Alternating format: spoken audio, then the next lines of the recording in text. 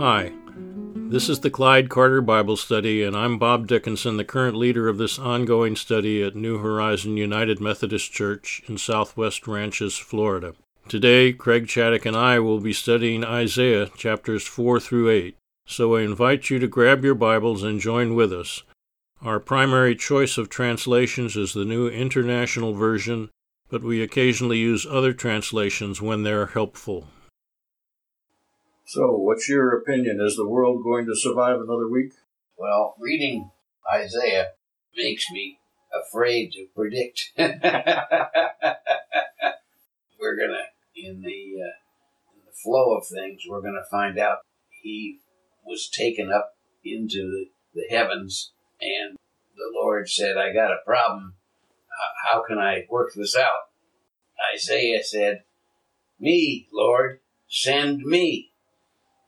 Yes, I recall that passage. Well, that's a frightening passage. He said the right thing. He did the right thing. But, whoa, it was so much more than he had anticipated. He didn't know he had a little Leviathan on the other end of that string he was trying to fish with. I don't think so. This kind of not really an analysis of Scripture as much as it is an analysis of setting that's going on around Isaiah as he's in the midst of prophecies. Well, he had a problem with Ahaz. Yeah. And he offered him a solution. He said, "Hey, ask God for a sign, and you can make it from heaven or Sheol, hell, and anywhere in between. You ask for a sign, and then you'll know what I'm telling you is true." Ahaz wouldn't do it. He said, "Who am I to, test God? That's not going to happen." And he didn't do it, and didn't do it, and didn't do it. And then God said, "Hey, I'll do it. I'll ask me for a sign, and then I will give a sign." Watch this, sucker. I especially like this section that we're in, chapters 5 through 8. Mm-hmm. We see an overview that culminates in the announcement of Jesus. Mm-hmm. And that's spectacular. I don't do well at memorizing Scripture, per se, but I do well at memorizing song. And so much of Isaiah is included in the Oreos and the great choral works. Mm-hmm. I feel like I've rubbed elbows with Isaiah lots of times. We start out, speaking of songs, with a song. Isaiah starts out and he says, this guy hints God, but he doesn't really say it out loud at that moment, had a vineyard. And he had a great, beautiful idea that he was going to have absolutely vintage grapes. They were going to be spectacular. They were going to be world-renowned. But all he got was what they call wild grapes or bitter grapes. Then he finally explains his song, and he says, "Hey, it's God. And you, the people of Israel and Judah," I'll always get that confused. Israel, I guess, is the northern kingdom, and Judah is the southern kingdom.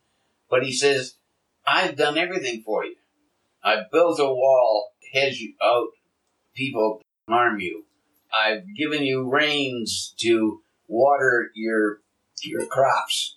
He goes through this whole list, and he says, "I still have got bad grapes. So I'll tell you what, I'm going to shut off. No more rain. Let the sun bleach out the plants until they're dead. I'm going to tear down the wall so people trample through and ruin the vines. I'm through." And then he finally comes with his conversation with Ahaz to say a baby is going to be born. And it's going to be born from a girl who's a virgin. They didn't get it. They didn't understand it. They waited 700 years. Perhaps not all originally starting out, but Judah waited 700 years for the baby to be born, and then they still didn't get it. It's an amazing part of Scripture, because we have the benefit of another 2,000 years after that to say, oh, that's what happened. Oh, that's what God did for us. Oh, To us. a son is given. But we're still waiting for the second coming. I think it's Paul reminds us that God's timing and our timing don't necessarily mix. Right, they miss. A day can be 1,000 years, and 1,000 years can, on God's timetable, be a day. Doesn't always work that way, but it can. And that's the point. We're still waiting. We're waiting for that ultimate day when Jesus returns. And it all started with Isaiah prophesying what God had given him as a message, because Ahaz refused to ask for a sign. And so God said, okay, I'll give you a sign. Here's the sign. You almost need that green hat on when you say that. Okay, I'll give you a sign. Okay, back to the vineyard. The song goes on. And Yahweh, the God of Israel, the God of Judah, was the bridegroom. And yet, I'm looking at chapter 5, verses 9 through 14. Mm-hmm. The people have eaten and drunk so much at temple parties that they miss the guest of honor when God departs to bring judgment upon them. I wonder how many times that happens with the church today. We make sure that everybody gets invited, but do we invite, and do we expect, and do we enjoy the coming of Jesus to that party? In chapter 5, verses 18 and 19, we see that the situation becomes worse because rather than carry the produce of the land to market, Israel had tied up its sin and carried it to market in an ox cart. Its sin was so fruitful that they only such a cart could hold it. But the cart itself comes into question, for its lines trying to the ox are cords of deceit. Not only did they not listen to God and His word, they refused to even suggest it was God. They had a double sin: to live by God's teachings and ignoring the warnings of God's prophets. Not a good situation. Not an unknown problem. Even today. Even today. He talks about Sheol. It's not a common word, although it is in a number of places in the Old Testament, and even a little bit in the New. The grave, or Sheol. Interestingly enough, Isaiah was especially upset because people tended to want to go to the inhabitants of Sheol for understanding, for what's happening.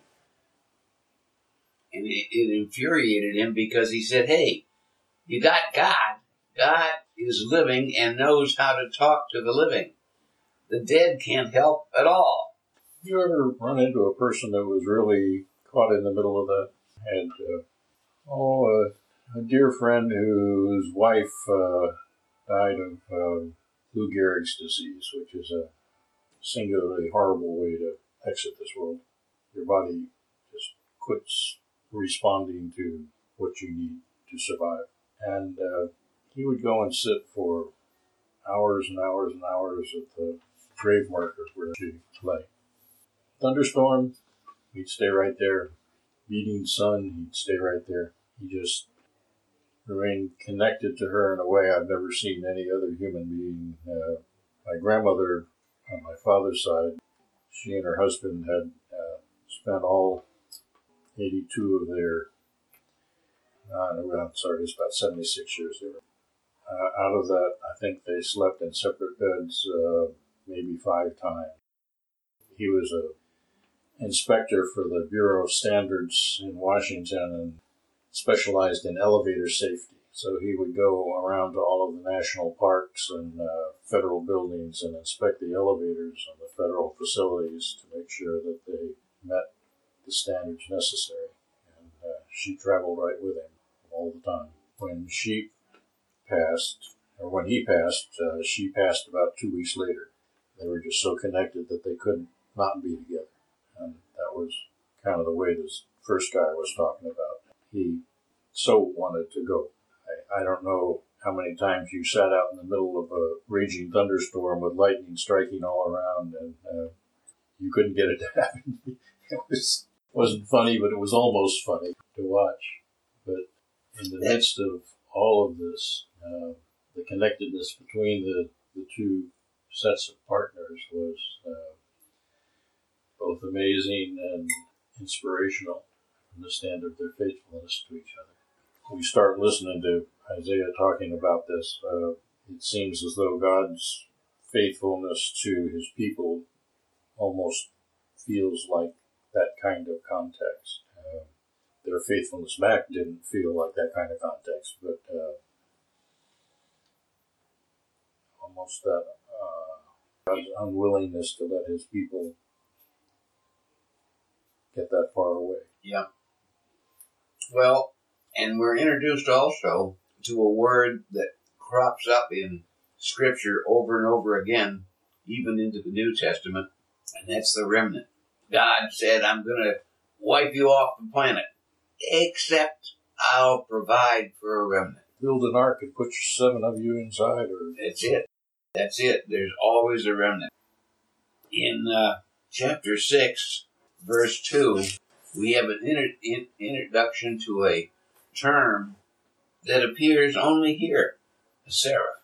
A seraph being yes, a level of the angelic group, but not really discussed much at all in Scripture, except here.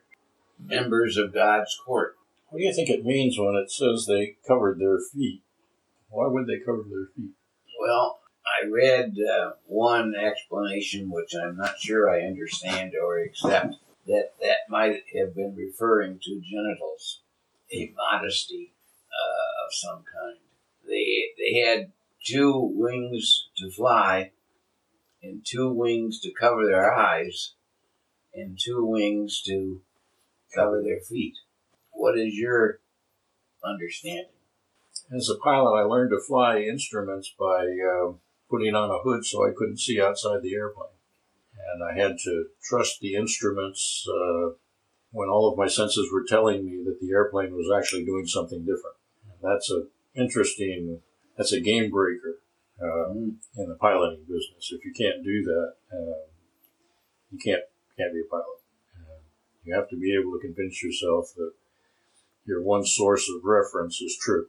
And the counterweight to that is that when you're in flight with all the forces on you that occur when you're flying, your senses will scream at you, no, you're upside down, no, you're headed straight for the ground, these instruments are lying to you and you're about to die and you don't even know it.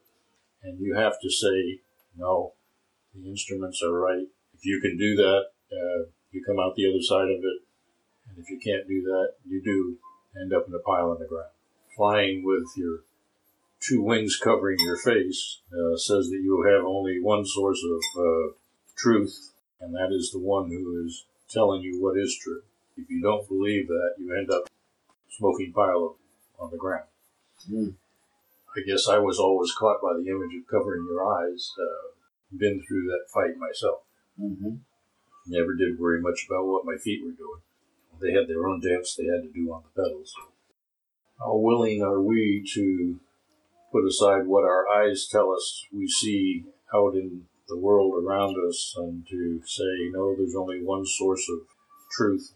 That has to be the truth from God, and everything else may look like it's real, but if you trust it, it'll lead you astray. And we don't get, I don't know how to explain the life or death consequences of that when you're flying. It happens very quickly. Accelerated, by the force of a wind under your wing, it feels like you're turning, like peeling off, rolling over to the right. And you are so sure your body is telling you what's true. Your eyes are saying, no, the wings are level, no, you're in level flight, no, you're not accelerating. But your body says, no, no, no. And it sounds like Israel's been there. Yes, more than once. Isaiah is taken up to God's chamber, and he can't believe it. He can't accept it. He says, I'm a man of unclean lips, and I live with people that have unclean lips. And the seraph, not referred to elsewhere in Scripture, brings a live coal with tongs and burns his lips. And then it's explained to him, your lips have been clean. Now you can be here. And then God goes on to say, well, we're basically in chapter 6, verses maybe 8, 9, and 10. And God says, I need someone to go back and tell Israel what's what. With uncharacteristic courage, Isaiah said, oh, I'm here. Send me. What he didn't understand was that his duty, his assignment, was to harden the hearts of Judah. He didn't understand that. And it worried him. But he still said, here am I. Send me. As it happened, and he was in the midst of his prophesying and the people not listening, he actually, in verse 13, says, how long, Lord? How long are we going to play this game? It's not working. They're not coming to you. And that, of course, is when God explains there will be a remnant. That wonderful word, remnant. A righteous remnant. And the remnant will come back. Those stumps remain standing. It was felled. The holy seed is its stump. As if a tenth part remains in it, it will be burned again, like the timbreth or the oak, whose stump remains standing when it is felled. The holy seed remains in the stump. I've been watching the stump of the tree out in your front yard. I'm fully expecting that at some point a shoot will come up. I am too.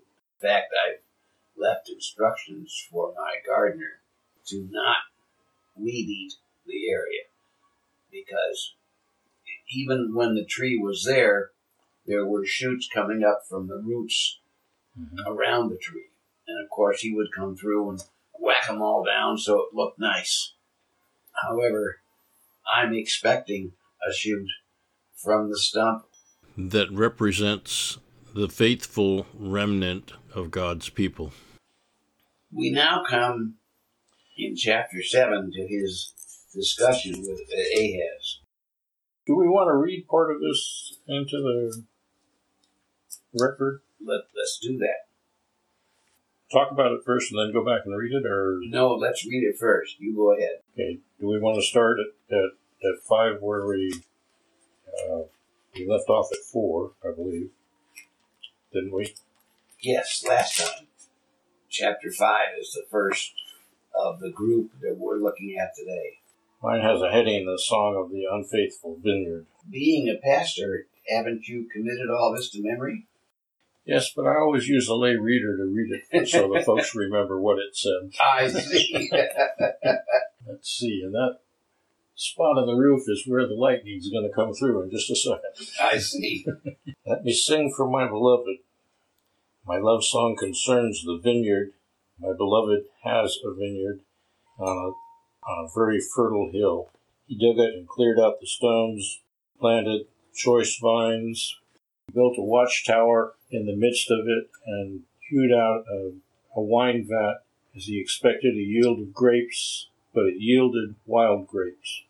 Now the inhabitants of Jerusalem and the people of Judah judge between me and my vineyard. What more was there to be done for my vineyard? What have I not done for it? When I expected a yield of grapes, why did it yield wild grapes? Now I will tell you what I will do with my vineyard. I will remove the hedge, and it shall be devoured. I will break down the wall, and it shall be trampled down.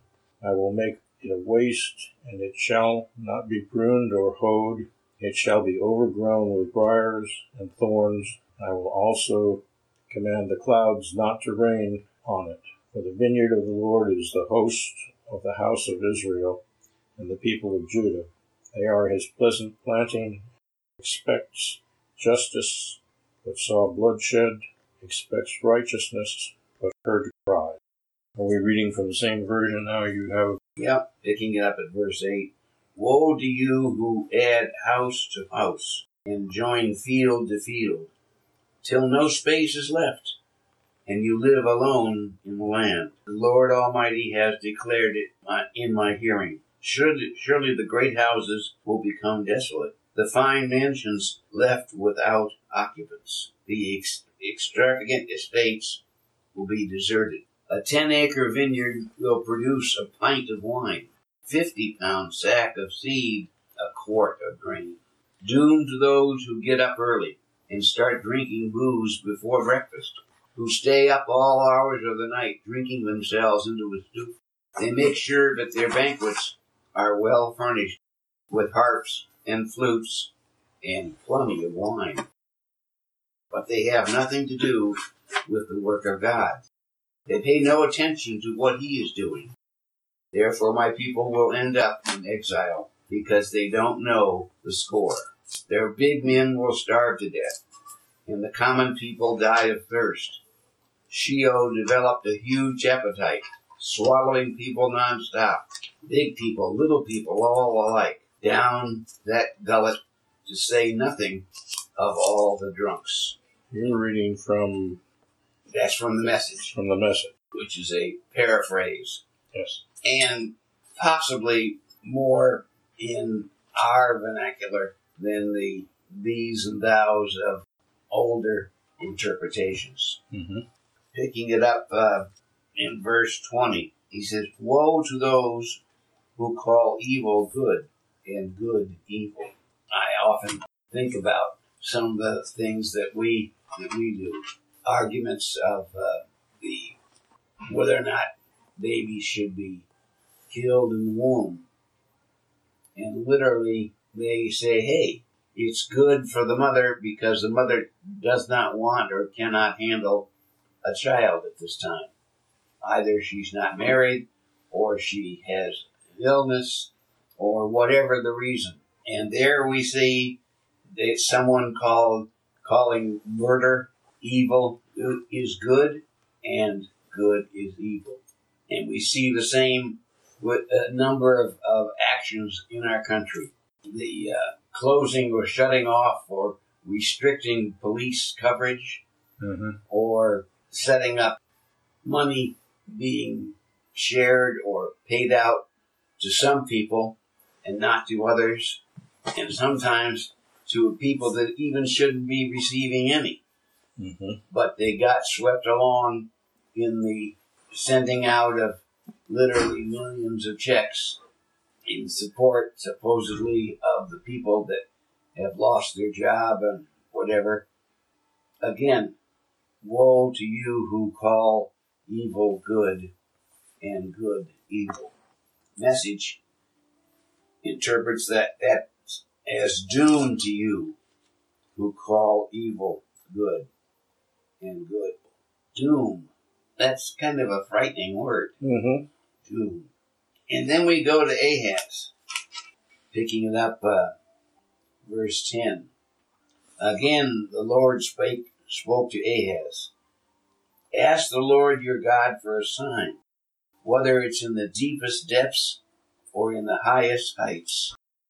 But Ahaz said, I will not ask. I will not put the Lord to the test. It was a very righteous statement. We're not supposed to test God. However, that's not what God was asking. He wasn't saying, test me. He was saying, ask for a sign, and I will give you a sign. And Ahaz said, I won't. And then finally God said, the people have not listened. They have tested my patience. Now I'll give a sign. You don't have to ask anymore. I got a sign for you. And then the beautiful sign was a child will be born. A son will be given. Well, what verse are we at now? Well, probably at verse 10 of chapter 7. Again, the Lord spoke to Ahaz. Ask the Lord your God for a sign, whether in the deepest depths or the highest heights. Ahaz said, I will not. I will not put the Lord to the test. Then Isaiah said, hear now, this is verse 13, you house of David, is it not enough to try the patience of men? Will you now try the patience of my God also? Therefore the Lord himself will give you a sign.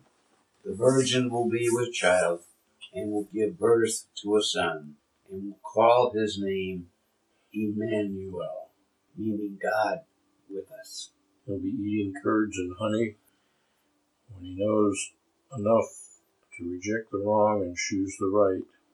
For before the boy knows enough to reject the wrong and choose the right, the land of the two kings you dread will be laid waste, and the Lord will bring on you and on your people and on the house of your fathers a time unlike that since Ephraim broke away from Judah, and he will bring the king of Assyria.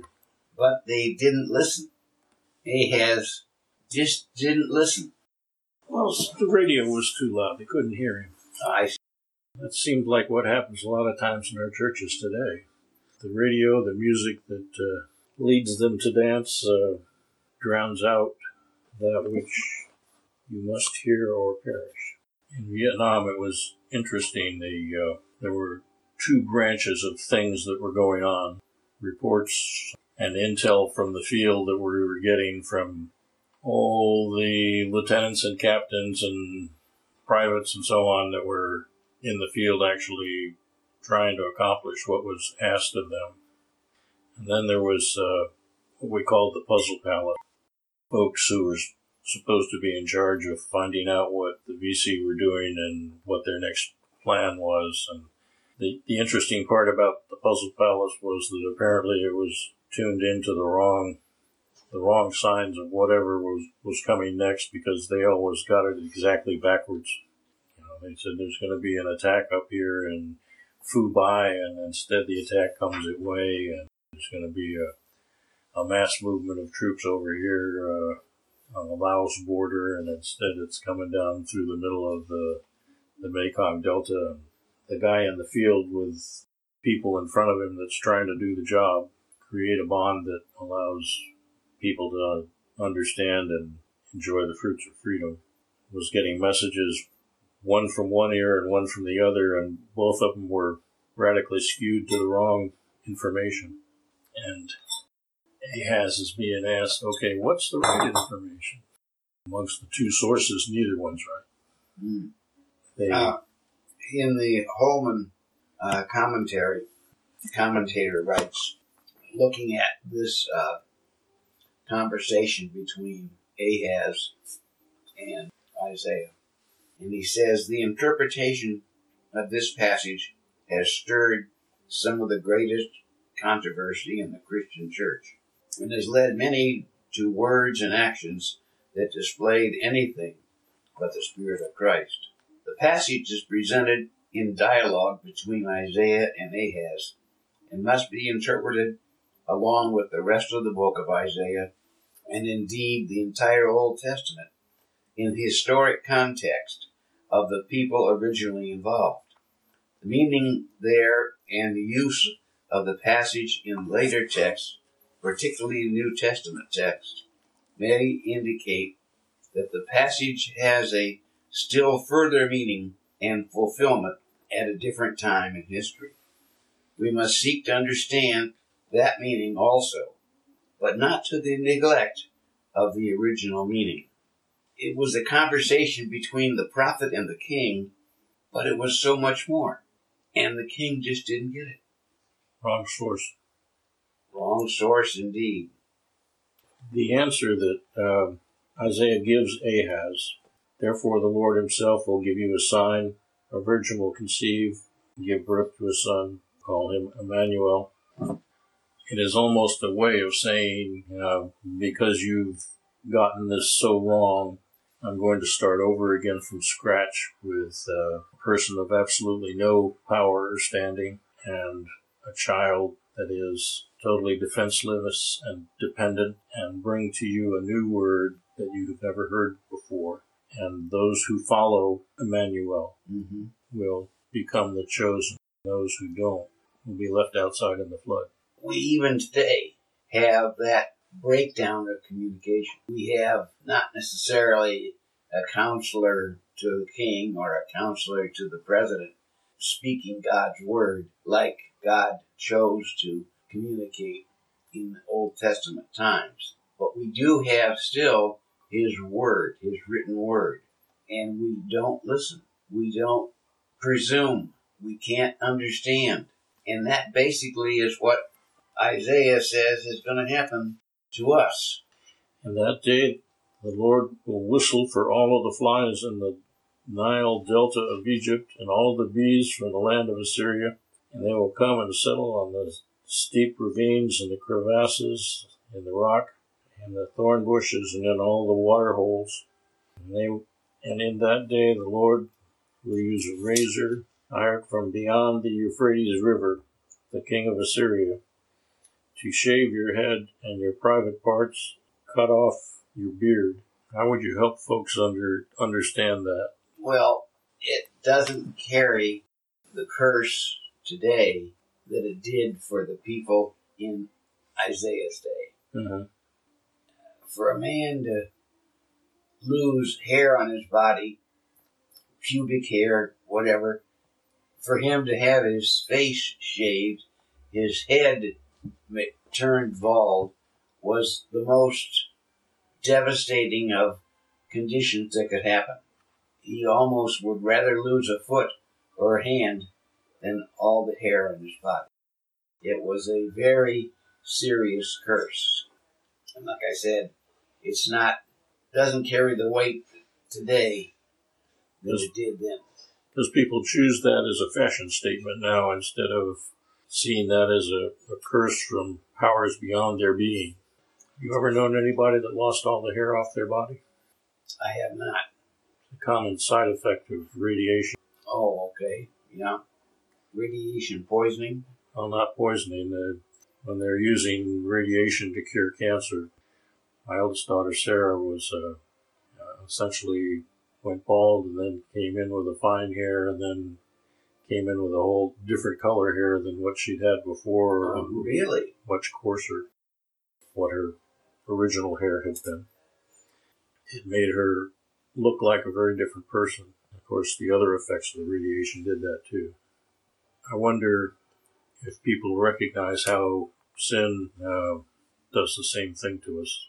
It makes us unrecognizable to those who know us, and they see a different person. Those who don't know us see a different person than what we see ourselves as. In verse 8 of chapter 6, he said, "Then I heard the voice of the Lord saying, 'Whom shall I send, and who will go for us?' And I said, 'Here am I, send me.' He said, 'Go and tell this people, be ever hearing, but never understanding. Be ever seeing, but never perceiving. Make the heart of this people calloused. Make their ears dull, and close their eyes. Otherwise they might see with their eyes, and hear with their ears, and understand with their hearts, and turn and be healed.'" His assignment was to harden the hearts of the people. And then I said, "For how long, Lord?" And he answered, "Until the cities lie ruined and without inhabitant, until the houses are left deserted, and the fields returned and ravaged, ruined and ravaged, until the Lord has sent everyone far away, and the land is utterly forsaken. And though a tenth remains in the land, it will again be laid waste. Terebinth and oak leave stumps when they are cut down. And so the the holy seed will be in the stump of the land. He doesn't say it in this passage, but we understand it later on in Isaiah that it was the stump of Jesse. Mm-hmm. Again, on this prophecy, the Israelites, Judah and Israel, had to wait 700 years for that full sign, that prediction, that prophecy to be fulfilled. And Jesus said, I'll come back, and it'll be glorious. And the church has waited now over 2,000 years. And yet it presumes to do the works of the Lord, and many times it appears that indeed it is doing the work of the Lord, and somehow we have to sort between what will be the final sign and what will be the sign that we see and think to rejoice in. And we keep tripping over Isaiah all the time. The basic problem that Ahaz had was that he wasn't prepared to depend on God. He was going to depend on his relationships with the other countries of the Middle East, developing coexistent treaties. Well, if you get attacked, we'll come to take care of you. He wasn't prepared to have the treaty with God, to develop that in chapter 8, which is the final chapter of our discussions today. God's people had no reason to fear worldly political powers, but should fear only God. It was God that was in charge. Faith in God is the only basis upon which to make life's decisions. Do we do that? Do we do that individually? Do we do that as a church?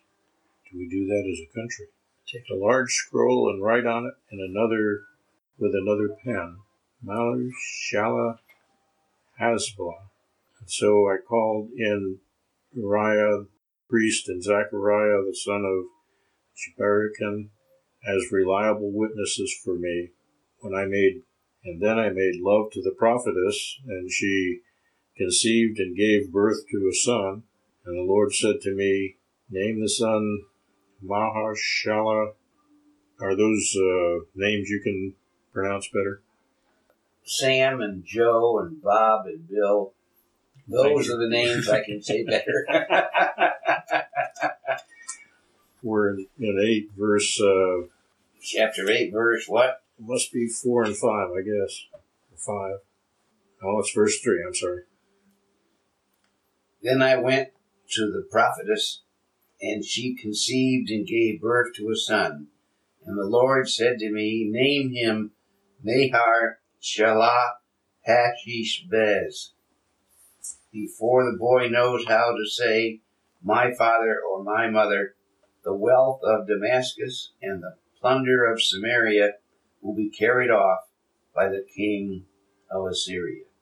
The Lord spoke to me again, because this people has rejected the gentle flowing waters of Shiloh and rejoiced over Rezin, the son of Remallah.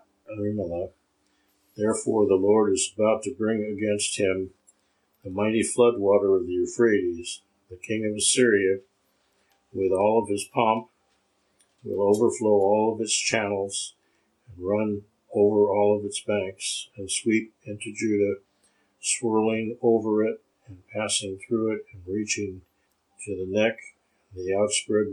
Its outspread wings will cover the breadth of your land. Emmanuel. Why is Emmanuel there in verse 8? I think it is a exclamation of all that's happening. Suggestion is that, at least in part, it's not unfortunate for the ordinary child, but It's one of royal lineage. One of the things that we look at, chapter 8, is the conversation that Isaiah had with God when God said, I have this problem. Who can I send? And Isaiah said, send me, Lord. Here I am. Send me. Again, looking back at the Holman commentary, he suggests that this is not an unusual happening that happened just, 1,000 years ago or 3,000 years ago or whatever. And he tells this true story. Dwight L. Moody was an ordinary shoe salesman. God began working in his life, calling him to preach the gospel. But how could such an uneducated, unsuccessful person preach the gospel with any success? One day he joined Henry Varley and other friends in a hayfield where they gathered to confess their sins, consecrate themselves to God's service, and pray. Varley reminded the group, the Lord has yet to see what God can do with and for and through and in a man who is fully and wholly consecrated to him. Later, Moody listened to Charles Haddon Spurgeon, and he listened to his preaching. Suddenly he realized this was not Spurgeon's doing, it was God at work. If God could work through Spurgeon as he was doing, why could he not also work through Moody? He determined then and there to be the man God would work through. He determined then to be the man that God could fully use.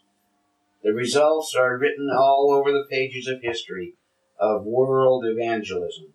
Thousands and thousands of people came to know Jesus Christ as Savior because of an uneducated shoe salesman, heard the call of God on his life, and determined to be wholly dedicated to him. Moody and Spurgeon followed the footsteps of Isaiah as they listened to God's call and went where God led. Isaiah is gone. Spurgeon is gone. Moody is gone. A new generation of lost people wait to hear God's word. God continues to call people to see what he can do through a faithful and fully dedicated person. Are you listening to God's call? Are you encouraging your children and family members to listen? Imagine what God could do through a fully and wholly dedicated you. It's almost like chapter 8, verse 11, where it says, and this is what the Lord said to me with his strong hand upon me, warning me not to follow the way of people. Do not call conspiracy everything this people calls conspiracy. Do not fear what they feared. Do not dread it. The Lord Almighty is the one that you are to regard as holy. He is the only one you are to fear. He is the one you are to dread. He will be a holy place for both Israel and Judah. He will be the stone that causes people to stumble, the rock upon which they fall. And for the people of Jerusalem, he'll be the trap and the snare. Many will stumble, will fall and be broken. He will snare. They will be snared and captured. Bind up this testimony as a warning. Seal it up as God's instruction to his disciples. I will wait for the Lord, who hides his face from the descendants of Jacob. I will put my trust in him. That was 8. Mm-hmm. Here am I. This is chapter 8, verse 18. Here am I, send me. Next week or next time we come together, either in person or through the blog, we'll look at chapters 9 through 11. Okay. Abraham Lincoln has been quoted as saying, nearly all men can stand adversity. But if you want to test a man's character, give him power. We'll see what Isaiah has to say in relation to that. Chapters 9 through 11. You want to lead us in a closing prayer? Holy Lord, we come to your word and are changed by it. We come to your word and we're made to stop and look and listen and try to understand all that we see going on in front of us in our nation and in our world in the perspective of the ones who've encountered you face to face and found in you the way forward, found through you the way that leads to life in Christ. Help us to know, Lord. Help us to understand. Help us to find in your word the enlightenment and the fullness and the wholeness that you alone can give. Lead us step by step, not where we understand we should go, but where you ordain we should go. Allow our words to be your words. Allow our thoughts to be your thoughts. Allow your people to hear from you the holy intent, the righteous saving redemption that comes from you and through you. In Jesus' name we pray. Amen. Amen and amen.